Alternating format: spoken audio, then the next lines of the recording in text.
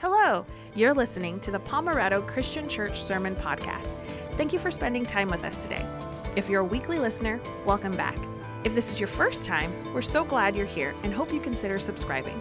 If you're in your car, on a run, doing things around the house, or working out, and want to connect even further and take next steps with us, visit pomerado.info. Now, enjoy this week's message. Well, good morning, everyone. We're really grateful to be able to continue our series through Nehemiah, Rise and Build.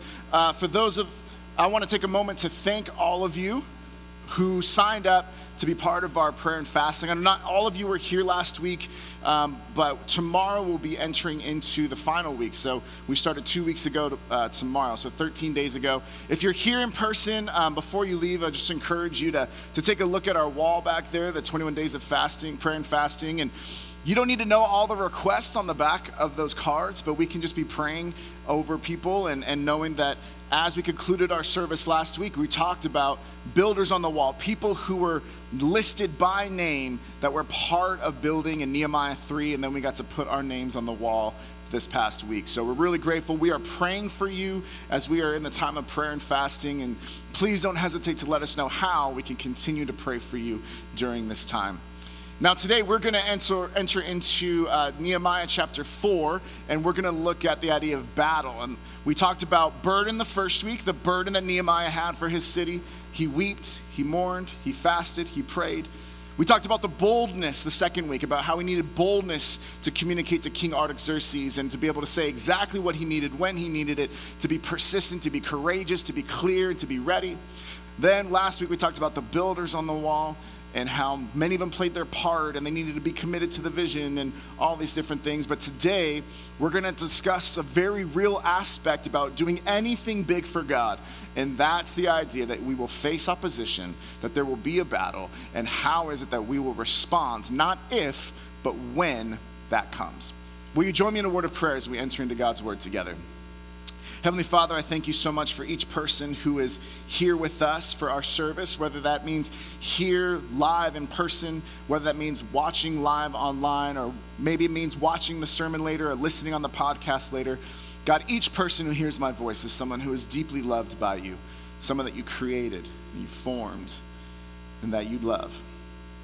God, I pray that all of us will draw close to you in this season, in this moment, and this time that we're in your word. I pray that I would decrease, that you would increase, you would speak in a personal, powerful, impactful way to each and every one of us. We love you, Lord. It's in Jesus' name we pray. Amen. So I really appreciate movies. I love watching movies. It's a very generic, anyone can go along with that. So I'll go a little bit deeper. So this past week, I watched with Dan Lewis, we got to go see Spider-Man Far From Home. Anyone's watched that yet? Oh, wow, no one. Well, it's really good. It's worth watching, especially if you like Marvel. If you don't like Marvel, you won't know much of what's going on, but it's still fun. But recognizing that it was a great movie, really enjoyed it. And it just got me thinking, like, as we're talking about battle, like every action movie has kind of that climactic battle. Everyone has these, these visuals, and some are more realistic than others, right? So it got me thinking about different battle scenes in movies. And so we're just going to watch battle clips all service. No, I'm just kidding. We're not going to do that. But there's different movies that when I think of battles that really resonate with me. And there's a few of them. First one they'll show here is the Battle of Helm's Deep. So this is the least realistic one. And by that, I mean it has orcs and wizards and elves and things like that. It's from Lord of the Rings, Two Towers. But it's the idea, like, right in the very beginning. And the riders of Rohan, all of Rohan is hiding behind, I'm nerding out already, but they're all hiding behind this big wall, and they have to protect and hold the wall while the bad guys come. That's all you need to know. Another one that maybe is a little bit more steeped in history is the Battle of Stirling that we see represented in Braveheart in 1995. Normally we see this clip because it's the one with the blue face paint, and it's the big rousing speech, but it's the idea of it was a real battle, and maybe not all the details were properly relayed in the movie, but the idea of recognizing this was a real battle, that movie, that scene, it resonates. Like, oh, there's a battle going on.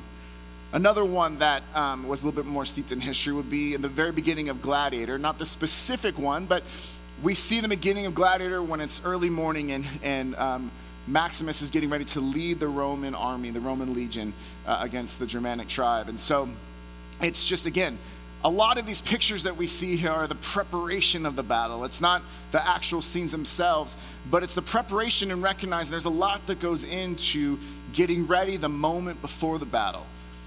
And one of the pictures or one of the battles that I think resonates most, because it is very steeped in history and in our specific country's history, is this opening part of Saving Private Ryan when it comes to before D-Day. And just seeing the soldiers' faces, and it's very hard to watch because it's very realistic, but it is also very moving to watch, and it's impactful, it's crazy. It's really hard, and it's powerful.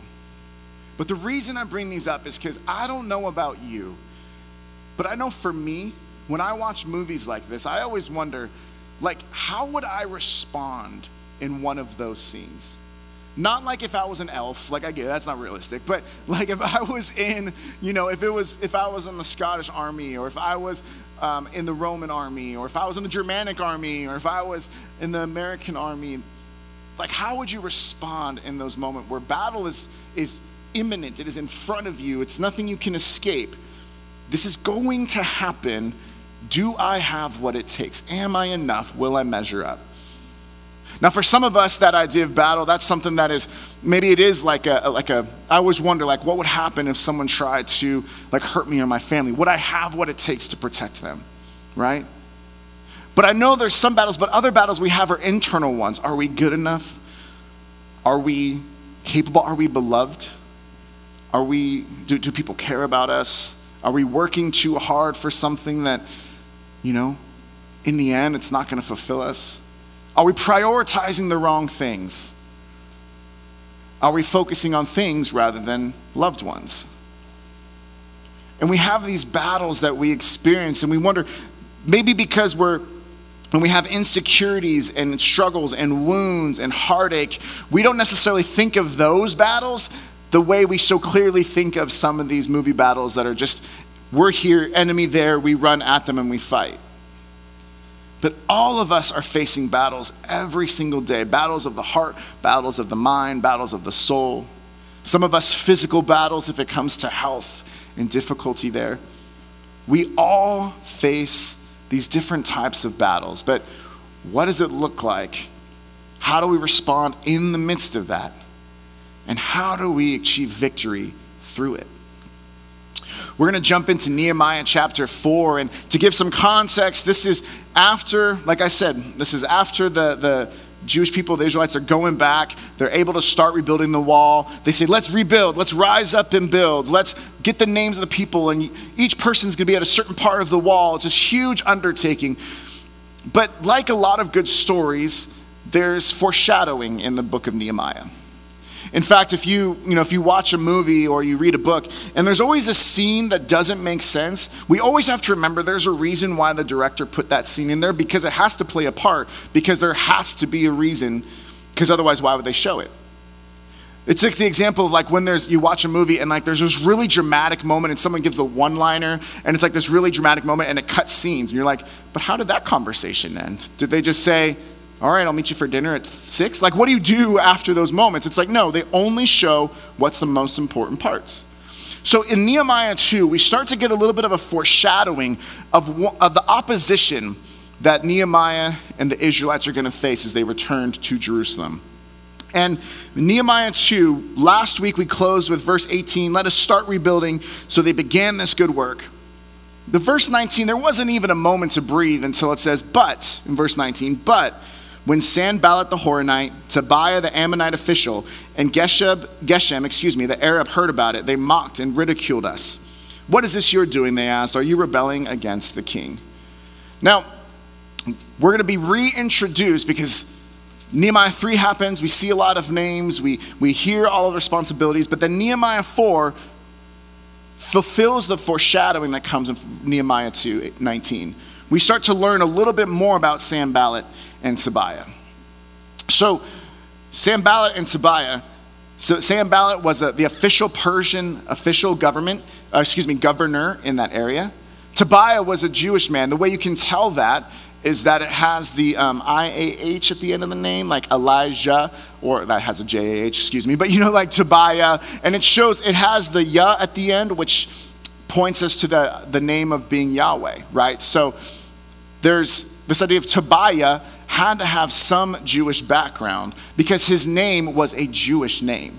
He was a Jewish man that lived across the river over in that territory of the Ammonites. So even when he's being described here, he's not described as a Jewish man. He's described as an Ammonite, maybe who has the history of following God in his lineage, but is not living that out in his life. And then we see Geshem, who different historical, we don't see it in the scripture, but the historical documents at the time talk about how he wasn't just some guy, Geshem of the Arabs, that he was king of the Arabs. So when we start to see this opposition that comes, this battle the people are facing as they return and try to build up the wall, these are not no-name bad guys who are just, low-level henchmen in the area. These are official governors. These are kings. These are people who are in authority that do not like what is happening in Jerusalem. And so we start to see how these three guys, and then from there they start to battle. So the builders battle against several things, and on the screen we're gonna walk through this passage and see several different things that the builders battle against. The first one that we see in verses 1 through 3 is that the builders battle against ridicule. We saw this alluded to earlier in Nehemiah 2 verses 19 a few moments ago. But here's where we jump into our passage in Nehemiah 4, and here's how we begin in verse 1. When Sanballat heard that we were rebuilding the wall, he became angry and was greatly incensed. He ridiculed the Jews. And in the presence of his associates in the army of Samaria, he said, "What are those feeble Jews doing? Will they restore the wall? Will they offer sacrifices? Will they finish in a day? Can they bring the stones back to life from those heaps of rubble, burned as they are?" Tobiah the Ammonite, who was at his side, said, "What they are building, even a fox climbing up on it would break down their wall of stones." Remember, this is the big thing the Jewish people had come back for, was to rebuild the wall. And then the opposition they get right off the bat is mocking them. Like, oh, are they really going to do that? Can they, even a fox, a tiny fox, could climb on that little stone rubble that they do and knock it over? They can't do this. What, are they going to worship God, the same God that allowed them to go into exile? That clearly isn't going to happen. What, are they going to really believe that they have the ability to stand up against us? Do you see how there's so much ridicule and mocking that's going on from Sanballat and Tobiah? I don't know about you, but when you follow Jesus and when he becomes the most important person in your life, those who don't know Jesus yet, and I hope and I pray there's a yet, that those we know and love most would come to know and love Christ. But those who don't know him yet will often respond with ridicule or mocking. When I first became a Christian, I was at UCSD. We picked our roommates at the end of freshman year. And then during right before I started that next school year as my sophomore year, it was like a day or two before that started that I gave my life to the Lord. And so when I had left with my roommates or made roommate plans at the end of the year, and then when I came back just a few months later, everything in my life had changed. And it took time, but I remember I had roommates that were like, "Dude, what's so different about you? Like, you used to be cool." I'm like, "Well, that is not true," but still, this idea of like you used to be okay with this and used to do that, and why what's changed and what is it about you? They would try to do things and show things all around the house to try to be tempting into sin. They would try to stumble or cause me to stumble, They would try to do certain things because they didn't understand. And I remember having like an instant message conversation for those of us who are millennials, remember those things? And so it was like with my roommate next door, he's like, what happened to you? Like, what changed? And what I wanted to just be was like, Jesus, but that would not be the best way to respond necessarily they're like, well, I don't get that still. See, after that, we were still fine, but I ended up switching schools and didn't really keep in touch with those guys as much. Because they mocked and they ridiculed and they questioned it. And that's a small example, but some of you families have been divided because of your faith in Jesus. Some of you relationships, those bridges have been burned. Some of you have wounds. Some of us unintentionally have inflicted wounds. That there's brokenness that has happened. And a lot of that can come because there's ridicule or mocking. And whenever someone mocks us or ridicules us, and I don't just mean us as Christians, I mean us as humans, we put up our walls and we tend to attack back. We tend to lash out rather than to reach out. We tend to put up our walls rather than to open up the doors. So the builders, they had to battle against this ridicule, the mocking of their faith, the mocking of their purpose, the mocking of their vision, the mocking of their work. But what was their response? We look at verse 4. Verses 4 and 5. Their response was this: "Hear us, our God, for we are despised. Turn their insults back on their own heads. Give them over as plunder in a land of captivity. Do not cover up their guilt or blot out their sins from your sight, for they have thrown insults in the face of the builders." So their response was that they prayed, they kept praying, and they kept working. They kept praying, and they kept working. They prayed to God, and let's see, go to the next slide. I jumped ahead a little bit with my verses, I apologize. I'll read this again just so we're on the same page here. "Hear us, our God, for we are despised. Turn their insults back on their own heads. Give them over as plunder in a land of captivity. Do not cover up their guilt or blot out their sins from your sight, for they have thrown insults in the face of the builders. So we rebuilt the wall till all of it reached half its height, for the people worked with all their heart." See, they turned to God in prayer, and then they turned to their work and kept going. Notice they didn't just go lash out. They didn't just go on the attack. Because friends, as John talks about in 1 John, we do not wage war as the world does. That people will oppose us. And we'll see more examples of it. People will oppose us. But we're also going to see that people themselves are not the ultimate enemy, right? That we have a spiritual battle that we face.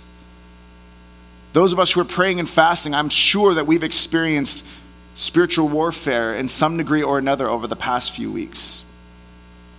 Maybe it's a wound that came up, a family dynamic that came up. Maybe it's just people in the household or at each other. I mean, whatever it is, work's gotten worse, we're running out of money. I don't know what it is, but we don't wage war the way the world wages war. What we do is we keep praying and we keep working at what God has called us to do. The next thing that they experienced, starting in verse 7, not only did they experience ridicule, they also had a battle against trouble. I know it's kind of a general statement, but let's see how it's described here in verse 7. "But when Sanballat, Tobiah, the Arabs, the Ammonites, and the people of Ashdod heard that the repairs of Jerusalem's walls had gone ahead and that their gaps were being closed, they were very angry. They all plotted together to come and fight against Jerusalem and stir up trouble against it." So all of a sudden, they thought that just mocking the Jewish people, the builders, would be enough to stop them. And for some of us, being mocked and ridiculed is enough to stop us in our tracks. But if we keep praying and we keep working what God's called us to do, then we'll keep going, one step at a time, one day at a time, one battle at a time. So we keep going. And then they say, "Oh, now we're mad," right? It's like when you watch a scene, it's like, they're about to fight, and like some guy takes off his jacket, like, oh, he's taking off his jacket, like he's really mad now, like it's just that idea of like, now they're getting all the people together from the Ammonites, the Arabs, the Ashdod people, and they're like, now we're going to go attack. We're going to stir up trouble among them. We're going to create division. We're going to create frustration. We're going to create discouragement. We're going to create fear. We're going to make it so hard for them to go that we're just stirring up trouble. We're going to stir up trouble. And so, what was the builders' response? They kept praying and they kept working. Verse 9. "But we prayed to our God and posted a guard day and night to meet this threat." They were preparing themselves for battle. They didn't ignore that there was a real battle, but they also didn't just go out to lash out to everybody. They say, we are going to keep doing what God has called us to do. God called us here. He moved mountains and made miracles and had King Artaxerxes himself fund this project. We know the God of heaven is with us. He's called us to do this big task. And so we are just going to keep praying. We're going to keep working. We're going to keep praying. We're going to keep working. So they prayed to their God. They prepared the battle. They got someone who could help guard. And they kept working on the wall and kept fulfilling the vision God had for them. The builders also fought against not just ridicule, not just this stirring up of trouble, but also discouragement. Maybe the battle you're facing right now is not one of people on the outside attacking. Maybe it's on the inside questioning or being exhausted or overwhelmed. We see this in verse 10. Meanwhile, the people in Judah, okay, so now we're not talking about those on the outside. We're talking about the people themselves. The people in Judah say, the strength of the laborers is giving out, and there is so much rubble that we cannot rebuild the wall. This is akin to the idea of, gosh, there's so much pain in the lives of our students and in middle school and high school students in this area. There's nothing we could do to help. Gosh, there's so much brokenness and divorce in marriages. It's just too overwhelming. There's nothing we can do to help. Oh gosh, the family unit is just being so destroyed. We can't even, there's just nothing we can do to help.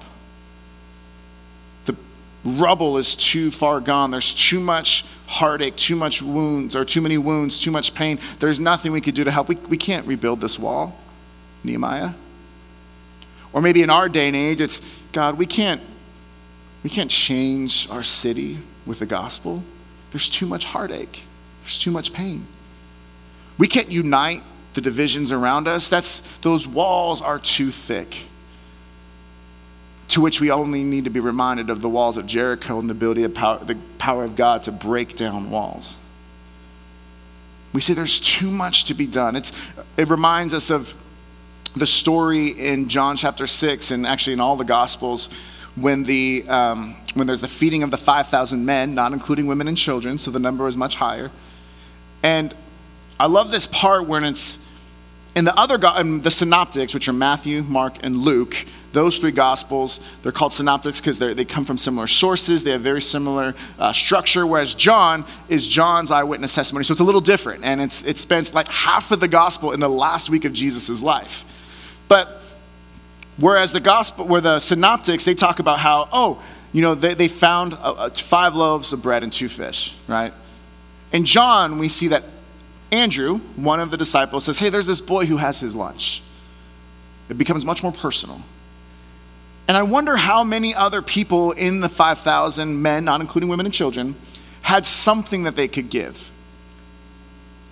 But when they started hearing murmuring and realizing it's getting late and the disciples are looking around asking for food, they think, there's too much need. I can't help. There's nothing I can do. Until a boy with the childlike faith to just give up his Lunchable and see what God could do with that.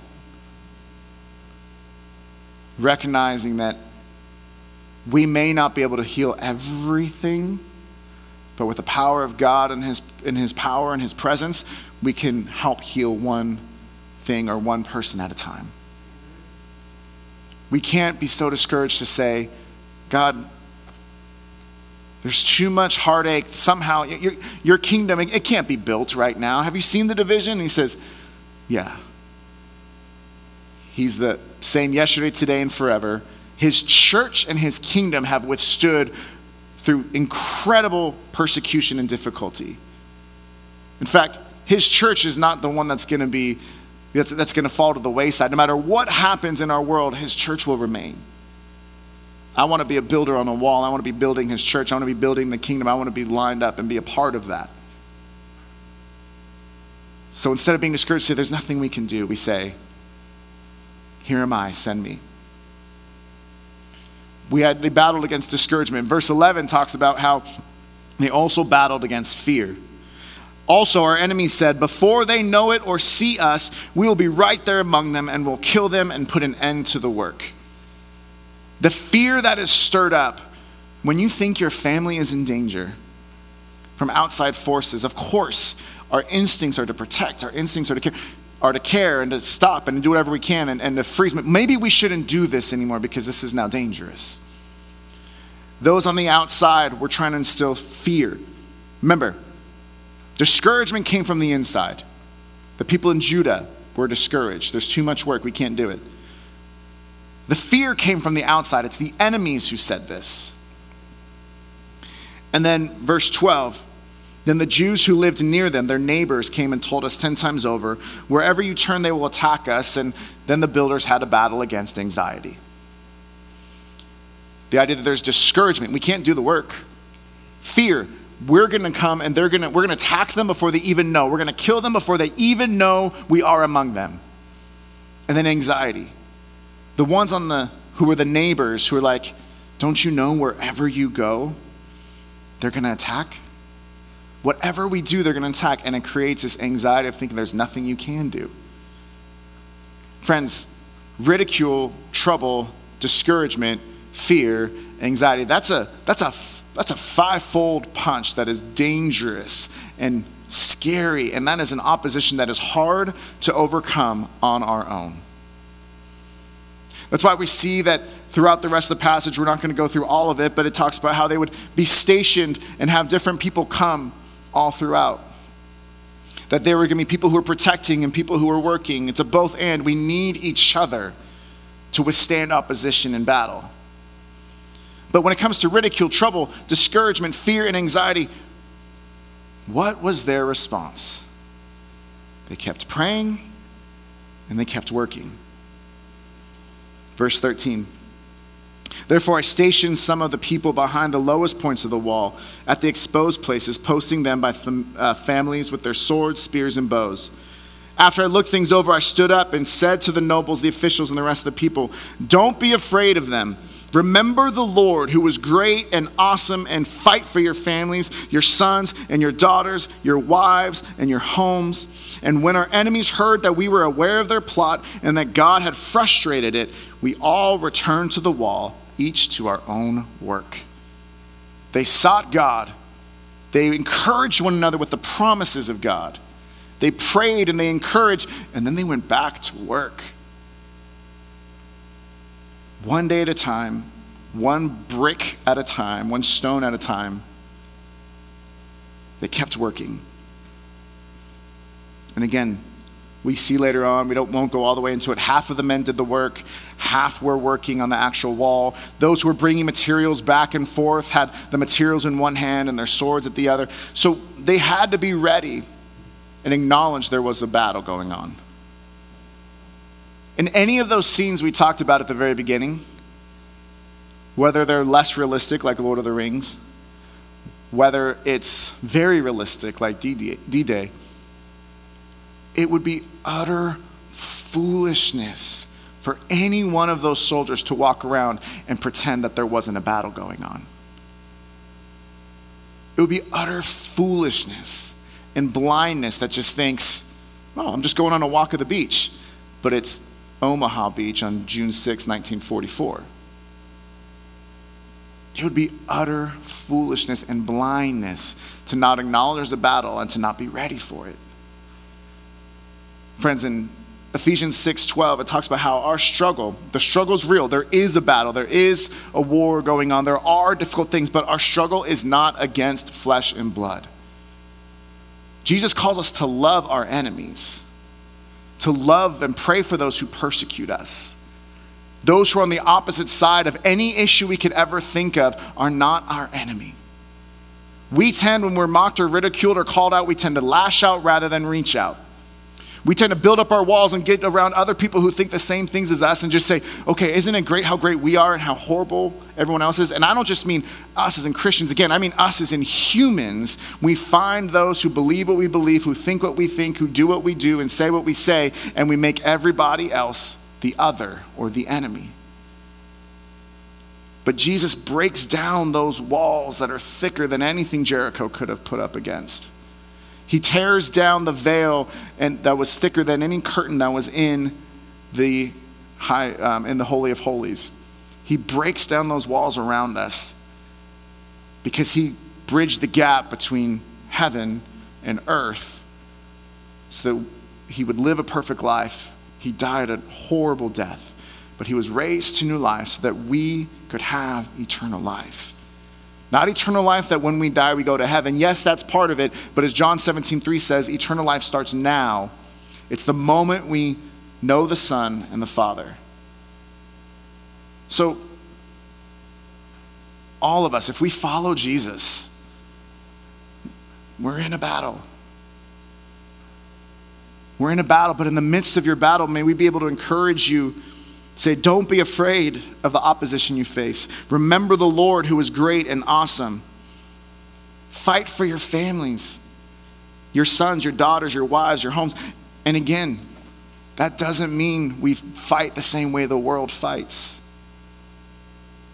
It means that we stand firm in the armor of God, that we put the belt of truth around our waist and the breastplate of righteousness, that we have the feet fitted with the readiness of the gospel of peace, that we have the helmet of salvation, the shield of faith, and the sword of the Spirit. Most of those are defensive weapons or defensive pieces of armor. And so when attacks come, the reason the shield of faith is so beautiful is that it was covered and it would extinguish the fiery arrows of the enemy. So when it comes to the battles and the oppositions around us or within us, we need to remember that we don't fight the way the world fights. The greatest way for us to fight against the rulers and authorities and the powers of this dark world and the spiritual forces of evil in the heavenly realms is not by raising our fists, but by bending our knees in prayer.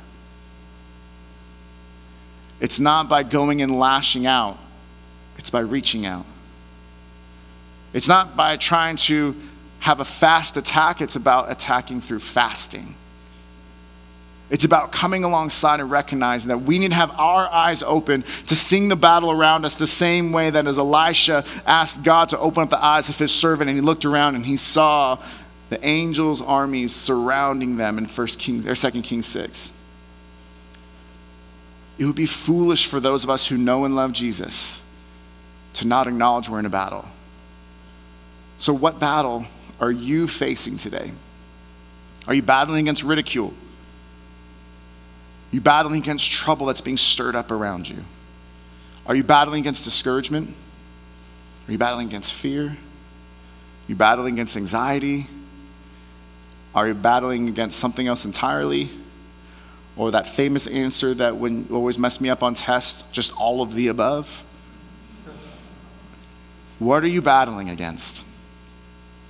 See, I started the sermon talking about these really big war movies or these big battles that are good guy here, bad guy there. We just run at each other and yell for some reason. That's one of the things that Shayla and Elise, when we watch football, they're like, why do guys yell at each other? I'm like, I don't know, just what we do. So, but they're yelling and fighting. But I would propose today that yes, we don't know maybe how, we wonder how we might respond to those kind of battles, but we know how we can respond in the battles we face today.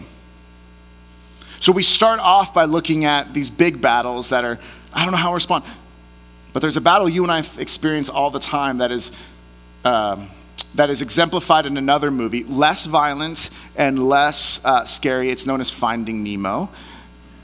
And there's a scene in which, go ahead and go to the next slide, when Marlin, who's the clownfish that his son Nemo was taken and lost, and he's looking after him. He finds Dory. Dory has issues with memory, doesn't remember things all the time. And there's this time where he's just very discouraged. And she says, do you know what we do when things are bad? He's like, I don't want to know what we do when things aren't good.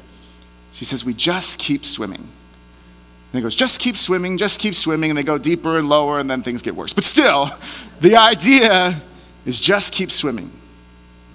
When we are facing or battling against any of these types of oppositions, ridicule, trouble, discouragement, fear, anxiety, something else, everything else, what will be our response?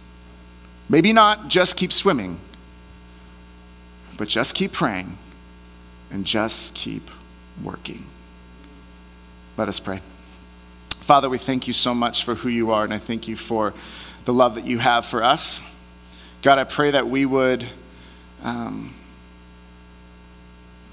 Lord, only you know the depths of what we're experiencing, the struggles that we have, the battles that we're facing, whether they're external and people on the outside who are attacking us and we're getting discouraged or afraid, whether we're being mocked or ridiculed, whether people are just stirring up trouble around us, or Lord, whether the battle we face is internal. It's the one that wonders, do we have what it takes? We'll never measure up. We can't compare to that person or this person or someone else.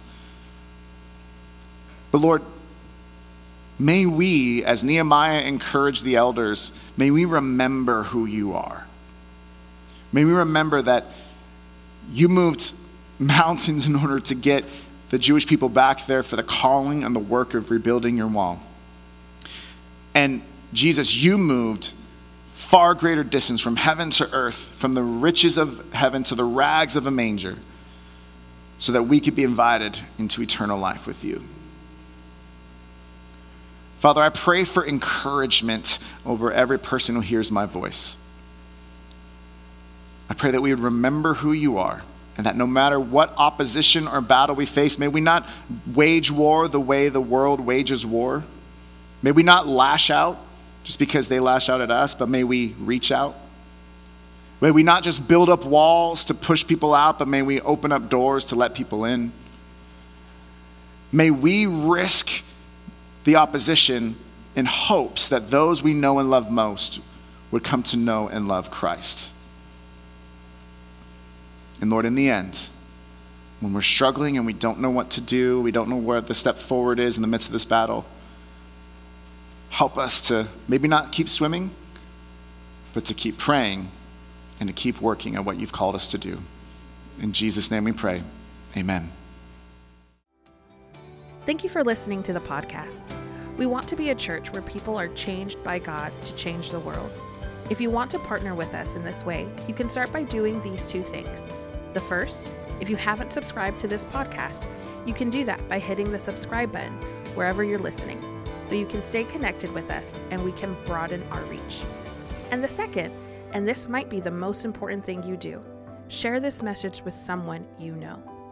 And as always, remember you are prayed for, cared for, and loved. See you next time.